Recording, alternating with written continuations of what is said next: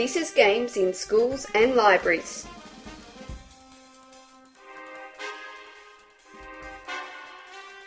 The podcast about board, card and digital games and the ways in which they can find a place in schools or at the local library.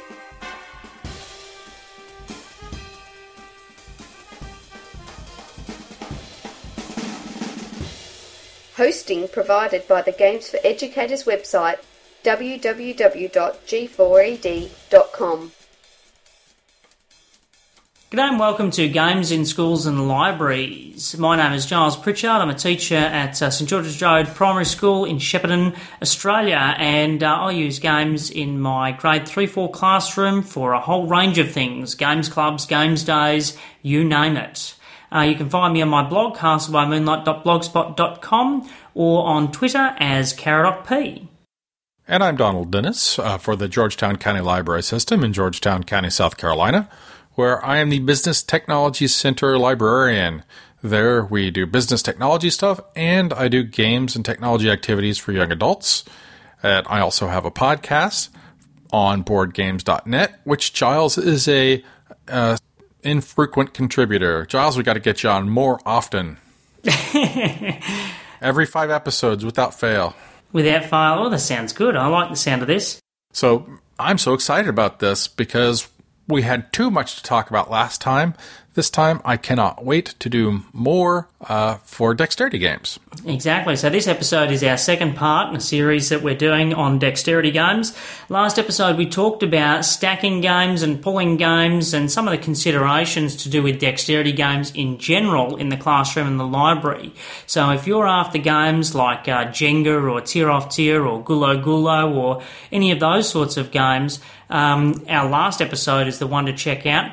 This episode, we're going to be talking about dexterity games again, but a different genre of dexterity game. This episode, we're talking about games that involve flicking. So right. do you want to give us a quick intro into that, Don? Well, I think probably we'll have time to do both flicking and pitching games because they're very similar in what you're trying to accomplish. And basically, you've got a field of play where you're trying to get whatever it is that you're using as your ball or your puck or your whatever it is and trying to get it to a specific location. So in the case of flicking games, you're going to know carom or what's the one I'm trying to think of? Crocodile? Yeah. Oh, there it is. The second one. Okay. And in the case of flicking games, the traditional ones that everyone's going to know are carom or crokinole. In pitching games, it's going to be something like horseshoes or the Viking game of Cub, that are old games, or basically you're trying to get something to another place, sometimes with a specific result of knocking things down or getting in a hole or something along those lines. And so these are, either a micro, very small level of, physical, or in the case of pitching games, things that you can do in an auditorium or outside, and it's just basically a bigger version of the same kind of thing. Yeah, so pitching is American parlance for throwing, for those listeners here in Australia, if you're not up with that. I had to pause for a second myself. It's a baseball term, that we've used for other kinds, because you can throw the ball without pitching it, but you cannot pitch the ball without throwing it. Silence. Yes, dead silence. Crickets in the background. I'm sorry. No, and I suppose those pitching, throwing games you'd also call yard games. They often, as you said just then, suit and more of an outdoors sort of setting, don't they? They do, and they're very exciting. I as silly as it seems, you give somebody a horseshoe and a stake on the ground, they can spend time competing to see who can get it closest to the pole or get the ringer, or in cornholing or toss-across. And toss-across is the inside game that I played when I was a kid that I loved, where you've got bean bags and you're trying to flip the counters to represent X's or O's or back to neutral. And that's just really, for a kid at the age of 8, I had a lot of fun with that. And I think they also showed it in the movie Santa Claus or Santa Claus 2, the Mrs. Claus with Tim Allen. I'll have to keep my eye out for that next Christmas when it's shown back to back. the way we're going, this episode won't actually be out until Christmas, so that's okay. So we've started the talk on pitching and throwing games. Let's continue it. Horseshoes. Right. And horseshoes is sort of a, I don't know where it originated, but in the U.S., you've got a tradition of, I grew up in Oklahoma City, and my father was from Blanchard, Oklahoma, and they had a field set up, where the post was in the ground out by the barn that, after dinner or when friends were over or family was over, they would actually play horseshoes with honest to God horseshoes now, or blanks that they got from the farrier. But at my parents' house, we had a bigger set with larger shoes and, something that was obviously made for the rest of dumb America, or I shouldn't say it like that, for the rest of America who weren't professional horseshoe throwers. And, it was a much easier game and a much funner game to play, much more fun game to play. What's the version of this game with the rings, where you're trying to get the rings over the top of the pole? It's got a different name, doesn't it? I don't know. I can't remember. Sorry. But yeah, basically there are a whole bunch of variants on this. Yeah. And the question is, Frisbee golf is a pitching game, and you've got some kind of object and you're trying to get it into a basket or around an item or, closest to the target. And, you see it at fairs, you see it, at any kind of field day, and it's, and in America, they've started calling the ones with basically a board with holes in it. You have bean bags that are filled with dry corn, and they started calling it cornholing. Yep. Which is also slang for something else. So it's like, really? Are we going to... So let's describe the game cornhole because it's not that common a game in Australia. Oh, it's just holes in a board and you're trying to get it into the hole. I mean, I've seen different boards with more complicated setups where you're trying to get it, in like tic-tac-toe or whatever, but there's a wide variety of things. The whole premise of it is you've got a bean bag and you're trying to get it into the right spot on the board. So it's like a small table with the two legs missing, so that it's leaning down on an angle. It's got a hole towards the top. Yes. You're tossing the bean bag or the cornfield bag towards it, trying to get that into the hole. That's basically the premise, isn't it? Right. Though I've seen it played with string and bags. It's like you've got bags where kind of coat hangers are used to make a wire rim, and you're just trying to get it into those bags, sort of like a basketball kind of thing. Yep. It's one of these makeshift games where you can play it, however you want with whatever you have on hand, kind of like throwing cards into a hat or whatever. Yep. All right, very good. So, one of the games that I want to talk about that sort of fits in this genre is a game called Klop or Molki. And this is a Finnish game. It's an outdoor game. It's sort of like, I suppose, 10-pin bowling in a sense. You've got a number of pins, and those pins are set up in a particular pattern. They all also have a number blazoned on the top of them. So there'll be 2, 3, 4, all the way up to 12. So you set these pins up in a pattern, very much like 10-pin bowling. You go back, you're 3-4 metres, whatever else, and you basically get a piece of wood, like a cut-off piece of branch, and then you underarm throw this small log at that setup of pins, trying to knock them over. It would be not that interesting, but there are a couple of little twists to how the game works. So the parts that make it interesting as far as I'm concerned, the way you score points, you either score points for the number of pins that you knock over. So if I knock over 5 different pins, I'll score 5 points. But if I manage to knock over only one pin, I'll score whatever number is written on top of that pin. So I might knock over the pin that's got the 7 on top, I'm going to get 7 points. If I knock over the 7, the 9 and the 2, I'm going to get 3 points because I knocked over 3 pins. So that in itself is quite interesting. What makes it even a step more interesting than that, though, is that when you knock things over, when you go to set it back up again, you just write all all of the pins wherever they lie. And so as the game progresses, these pins sort of start to spread out across the lawn or field or oval or wherever you happen to be playing. And that then, of course, puts pressure on people to come out with even more spectacularly accurate shots with their hunk of wood. It sounds, a little bit kitsch, but it really is a highly enjoyable game. So that's Clop or Molky. Well, and that sounds a lot like Cub, which is the Viking throwing game, I guess, where you're trying to knock over wooden blocks by throwing sticks at them. And then once you've knocked over, all of the opponent's blocks, you're trying to knock over the king in the center. Unfortunately, this isn't a speed game. You are taking turns, which I think is pretty civilized. Imagine sticks out at the field while you have got other people there. But, there's a chance that your baseline is going to move back and forth during the game, at least in the version that we played over at Scott Nicholson's place. And, so these are, some very neat physical games that I found pretty interesting. Of course, there's a whole range of them. I mean, this genre of game is really where the lines blur between, a semi-sport and more of a, activity or game.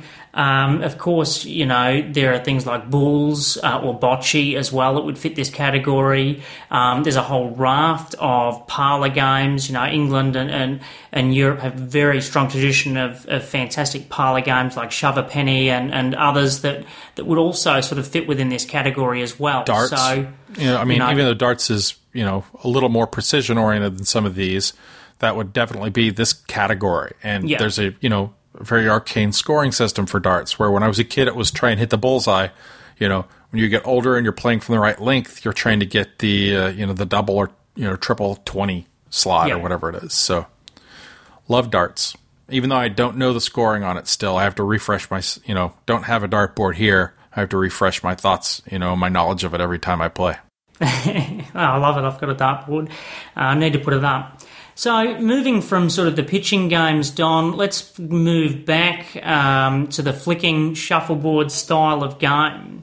I suppose, taking that descriptor, the most obvious sort of this game would be shuffleboard, where players are using sort of cues to push a disc down the length of a track to score particular points. And there's lots of different variations on this style of game. Again, one of the more popular ones might be something like air hockey, where players are using a sort of a little, bat to bat a air hovering disc around a table with the objective of scoring a goal. Right. That or foosball are essentially the same games, just using different technology to help defend your goal or attack or whatever it is, and those are very, very heavily competitive because you're going head to head against somebody in a very physical way. And a lot of these games, you're not competing at the same time. You're flicking at different times. Yep. So then moving on from that to some other of those traditional style games, Carom is particularly Indian Carom is obviously an Indian game. There are American boards, but I really think that they are not very good versions of the game. It'd be like playing basketball with a massive, massive, massive basketball ring. It takes the skill out of the game. My parents had when I was growing up, they had Crokinole on one side and Carom on the other. Yep. Those are the ones I'm thinking of. So Carom is traditionally a square board. There are holes in each of the corners. It's very much like pool, where the players are trying to knock all their pieces into the holes and then, and at some stage, knock the red piece, which is the queen, down a hole and then cover it by putting one of their other pieces down there. It's very much like pool. You're trying to get flicking a disc around the board with the objective of knocking the Caroman, which are the other little discs out on the board, into the pockets. And thus you score points. So it's a really interesting game. The board is quartered from corner to corner, and the 2 players or 4 players each then have their quarter to play from.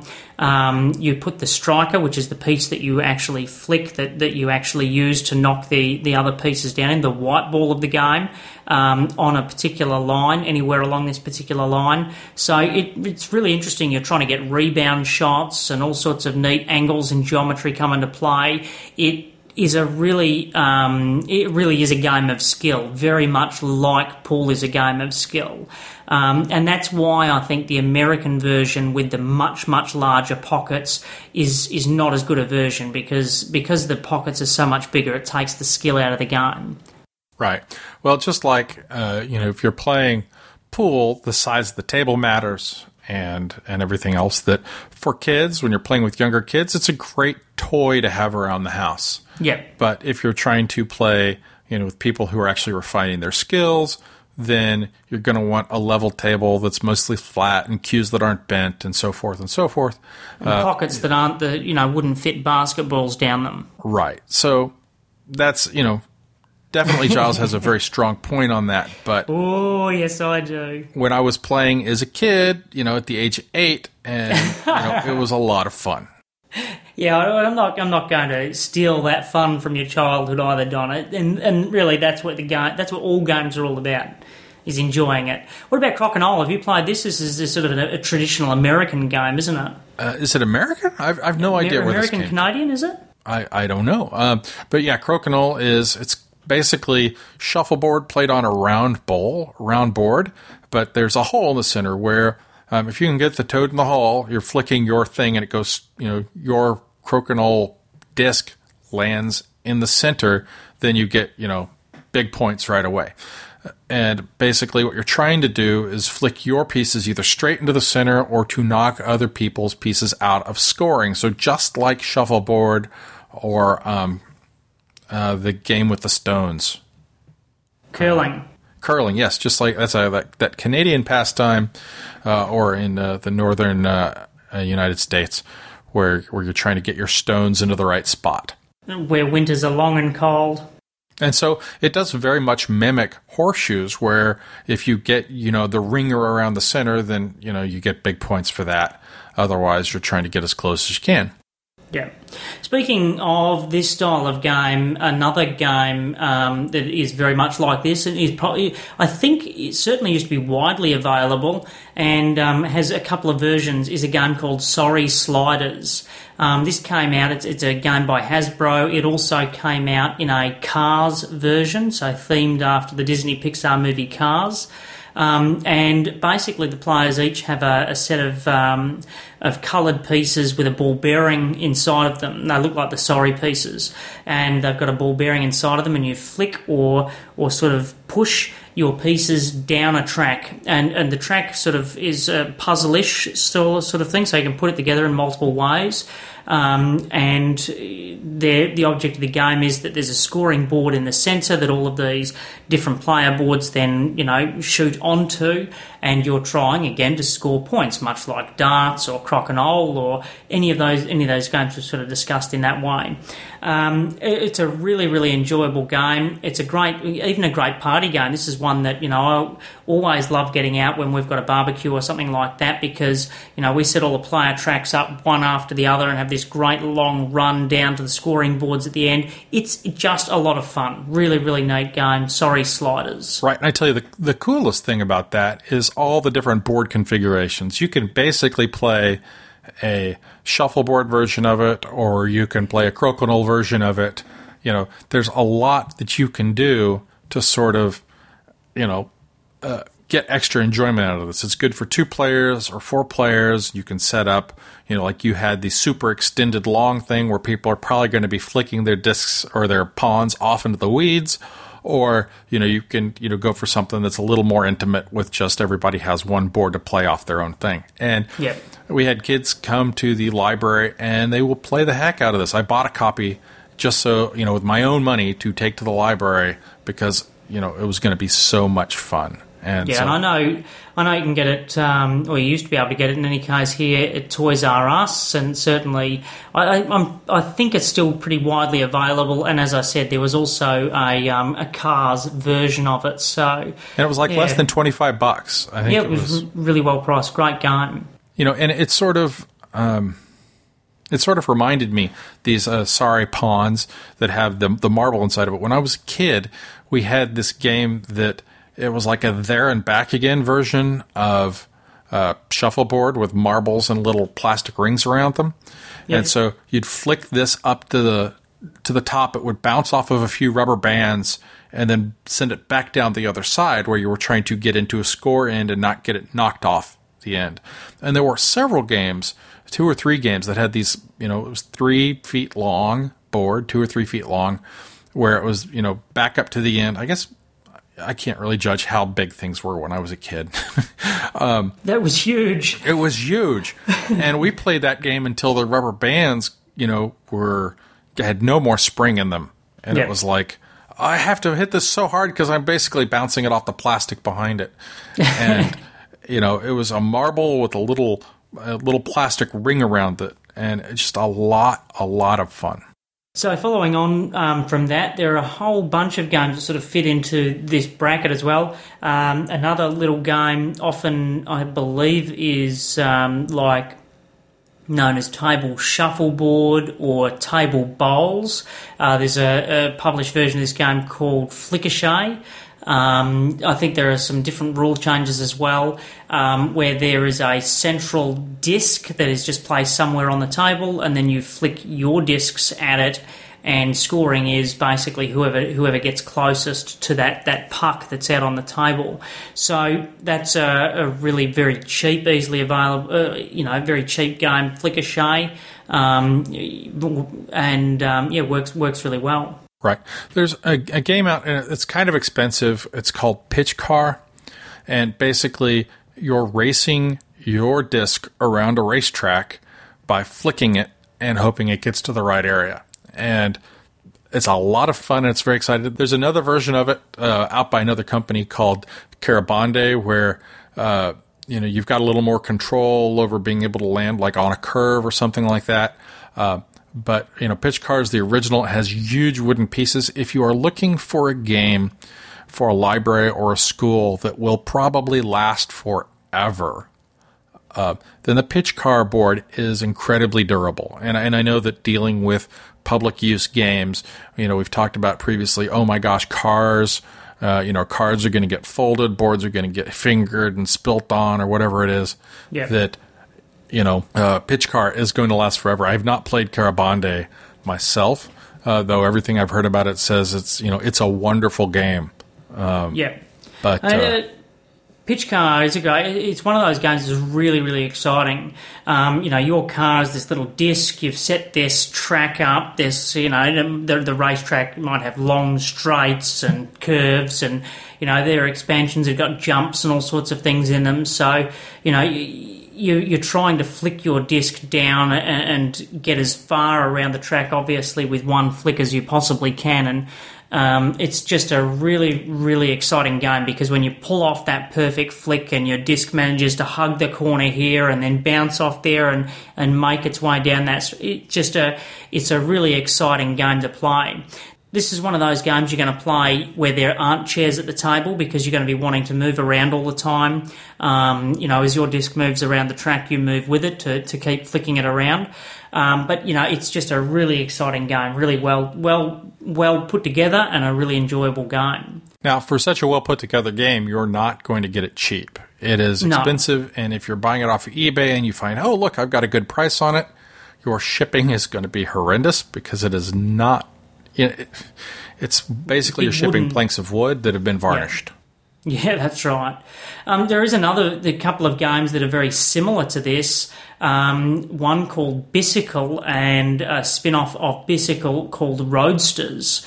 This is a similar thing. You set up a plastic track that looks a little bit like like an electric slot car track, without the metal tracks down the centres for the cars to go down. So it's a lot like that. But you set this plastic track up, and you are flicking instead of flicking discs around the board, what you're doing is you've got a little plastic bike in Bicycle or a little plastic car in Roadsters, and you pick that up, you put this little thing down called the Z ball or the Z ball, and then that's the one I was thinking about before when I was saying there's one that was like pitch car. Carabande is basically just pitch car in a different language. Yeah. Yeah, so this Z ball or Z ball or whatever it is got little weights inside of it, and so you can get some side top spin. There's all sorts of different effects if you're very careful with it that you can put on this Z-ball. You can stop on slopes, you can do all sorts of things. I've played it and I think it's a really, really neat game. The Z-ball is really interesting, the way that works, and it's a lot of fun. It's like Pitch Car, but one of the things that I really like about it is that the game, particularly Bicycle, the Bicycle version of the game comes with a lot of track, and it's actually very reasonably priced. Absolutely. Yeah. And there's a game with the fantasy sort of tropes called Catacombs, where the players are going on what is traditionally in this sort of style of game known as a dungeon crawl. In computer games, this is like Diablo and those style of games where you've got your heroes venturing into some sort of caverns or dungeons, meeting and vanquishing creatures along the way to the big bad boss at the end of the game. So you've got a set of players who play the mighty heroes and a player who plays the evil villain, and then you set the game up. It has multiple levels, and it's all handled very easily. For every level, you just whack out a new board. You see the board with all the different pieces that you need, and then you flick your pieces around, and it works in a really interesting way. So you've got the archer who's going to flick these tiny little yellow discs or tiny little discs up the board as their arrows. If they hit the creature, they wound it, and the fighter is going to be flicking him. You flick the fighter disc around, and every disc that he comes into contact with, he manages to wound, and so on. So all the heroes get their turns. The evil villain gets their turn, and you play over multiple boards like this. It is more of a gamey sort of game where players are getting money and they're getting treasures, and there are other layers and systems on top of the game. It's not just simple flicking like a lot of the games that we've been talking about, but it is really an enjoyable game as well, and uses the flicking aspect in an interesting way as a game mechanism. Right. Dungeon Fighter is another game that deals with a fantasy theme, and however, the cool thing about it, and also the very difficult thing about it, is when you're attacking the animal creatures, you've got this target sort of on the board, and there are different ways that you're going to have to attack it, such as bouncing a die on your nose and dropping it into space and hoping it gets to the right place, and it has to bounce once off the board and then onto the board. And every time I've heard people talk about playing this game, they said, "Oh, it sounded really cool. I was really excited about it."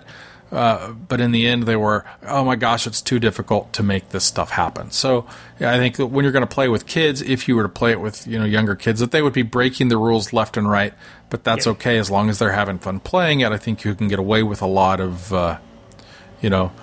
following what you guys feel to be the spirit of the rules instead of the actual rules for the game. Yeah. I suppose, taking a step away from the more serious games and going back to some of those lighter games, something like Hula Hippos, which I believe is published by Gamewright, is a great game for little kids. In this game, you've got a wooden ring, so quite a large sort of wooden ring, sort of like, I suppose, a little wooden hula hoop that you spin on the table. And as it spins and spins, and then as it starts to slow down, of course, it eventually falls into onto a particular spot and so on. As that process is going on, as the ring is slowing down and starting to fall over, the players have got their little hippos, these little hippo wooden pieces that they are madly flicking towards where they think the ring is going to end up. And the way the game is scored is that you get points if you manage to be the one with hippos on the inside of the ring. So for every hippo you've got on the inside of the ring, once it stops moving, counts as a point, and you play to a certain number of points. So that can be a really fun little light game for kids. Be aware with any of these sort of games that involve fine motor skills, particularly flicking where accuracy is required, with little kids getting very excited. They're not going to necessarily be able to manage to flick appropriately, as you might expect, obviously, of older kids or adults. And the accuracy is also going to be well off. So one of the things to think about is to manage the length of time the game is going to play for. So while something like Hula Hippos might say, you play until, the first person to get 6 points wins the game, you might decide, in the game, look, I'll tell you what, the minute somebody gets 1 point, the game is going to be over and they're going to be the winner, because that's just how the game's going. So, you've got to be able to be a little bit flexible. It is a lot of fun. I'm not saying that, that's a red flag or anything like that, but it's I think it's something to think about with all of these games. If they're taking too long, do modify them, because sometimes they ask of the players more, particularly if the players are younger, than they can physically manage. Right, and as always, randomization. I've got to apologize because they're mowing the yard outside the window. Here in February, they're doing yard work, and so if you hear a buzzing or whatever it is, that Eric's complained about this kind of thing before, I'm sorry. But randomization is a great way to help combat that. And there's a series of games called Tumbling Dice, which is kind of like shuffleboard, except for it's on tiers. So, it's one level is where you're starting, and then it breaks down into another level, which is physically, sort of placed under the other one and a little forward, and like staircases. Set of steps, isn't it? Yeah. And each one of these is worth, a multiplier onto the value of whatever the die is rolled onto. And then it breaks out into little toes, like at the end of the steps for some. And there's Tumbling Dice and Tumbling Dice Junior. And so you have your color of dice, and you're flicking them down and taking turns. So once again, you're going to be trying to push the other people off the board and get yours into the best place. But if you're down at the 6 times value step and you roll a 1, you're still going to get 6 points. But if you happen to get, the 6 on the 4 times step, then, you're in the money. So because it's random, younger players feel a lot more in control. No, that's not the right word. They feel a lot more competitive, even though they don't really have the ability to control necessarily what's going on. Yeah.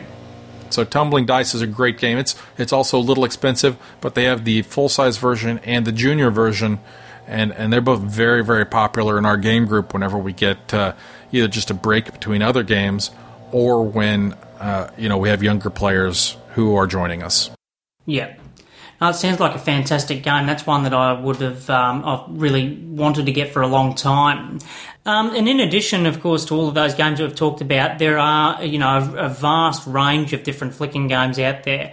There's, something like Knights of Krylael is a flicking game where players have got their set of pieces that they're flicking down the table towards different, in the theme of the game, they're sort of like trolls, and each troll has got a different strength than you. If your token is closest to the troll, you score points for it because you're the one that got in the killing blow and defeated it.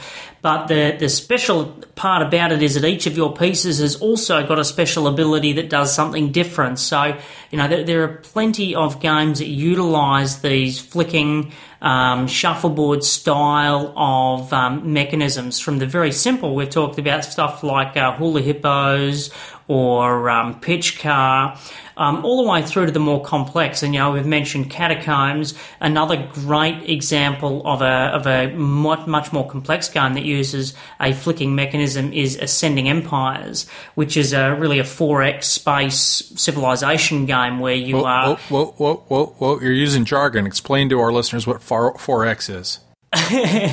Yeah, good catch there, Don. So 4X would be your explore... what do they all stand for, Don? Now I've said it: explore, expand, exploit, and exterminate. Something along those lines. Pretty much, yeah. Basically, they're big games. Yeah, it's really about building up an empire. Making use of the resources on the board, building up the capacity of your empire, and then wiping out your opponents. So Ascending Empires is really a space empire game, and the board is this quite large board. All the planets are wooden pieces that drop into holes on that board, and then your spaceships, you flick little wooden pieces that you actually flick around the board. So your movement of spaceships between your planets and the planets that you either want to explore or attack or whatever else, all of that movement is done by flicking. And so it's a really interesting way to add that mechanism into the game. The whole other aspects of the game very much more involved than any of the other games that we've talked about. It's much more of a gamer's game. It's an empire building game. There are whole layers on what strategies you want to pursue, whether you want to build up these technologies or those technologies, whether it's right to attack or not. Do you need to build this or build that? Do you need to use this or use that, or do this or do that? There are a lot more, there's a lot more sort of nuance in the decision tree that you need to think about when you're playing the game. But the flicking aspect is very, very important in the game as well. You move, that's how you move your pieces around the board. And so it's a really interesting mechanism to bring into a much heavier game. So these style of games really cover the gamut from the very simple to the much more complex. But I think I've probably talked long enough, Don, about these style of games. There's still plenty more to talk about in terms of dexterity games. How about we save that for a future episode? I think that's a good idea, especially since I've got yard workers right outside my room, and I don't want to inflict that on our listeners any longer than I have to. So if we're lucky, Giles or I, whoever's editing this one, has muted out the random background noise. So I'm Donald Dennis. And I'm Giles Pritchard. And you've been listening to Games in Schools and Libraries, which can be found where, Giles? At our website, gamesschoolslibraries.com. And last episode, we remind everyone that we've changed our RSS feed. You can go to our website, gamesschoolslibraries.com, and there's a link there. Or iTunes should handle that for you if you subscribe to the show via iTunes. Games in Schools and Libraries is kindly hosted by the Games for Educators website. You can find them at www.g4ed.com. You can subscribe to their newsletter, check out games through their Game Finder, and of course, it's the home of the Games in Schools and Libraries podcast. Drop by and post comments on the episodes. We love feedback. Games in Schools and Libraries is licensed under the Creative Commons Attribution Non-Commercial No Derivatives License. To view a copy of this license, visit our webpage at the Games for Educators website.